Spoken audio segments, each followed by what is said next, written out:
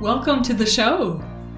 My name is Nicole Helmerich, and you're listening to New Work and Sustainability, two topics that are very dear to my heart. When I followed the supply chains for textiles from company headquarters in the global north all the way to the production fields and factories in the global south, I realized how important sustainability is for people, communities, and for the planet. You know, throughout my life, starting from the age of 14, I've always brought people together to learn from each other, to build something together, and to laugh. When we connect and trust each other, I believe we can create awesome things in organizations, and I think this works best with a new work mindset.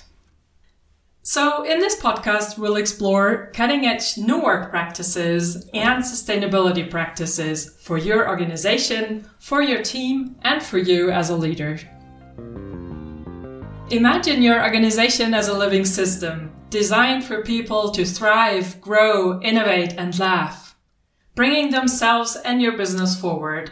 So rather than reducing our negative impact, how about spawning new systems and structure to create more value and constructively contributing to life's evolution? I believe we can create better working environments and companies that are better for communities and for the planet. You might have heard English is not my mother tongue. Without bragging, I speak another two.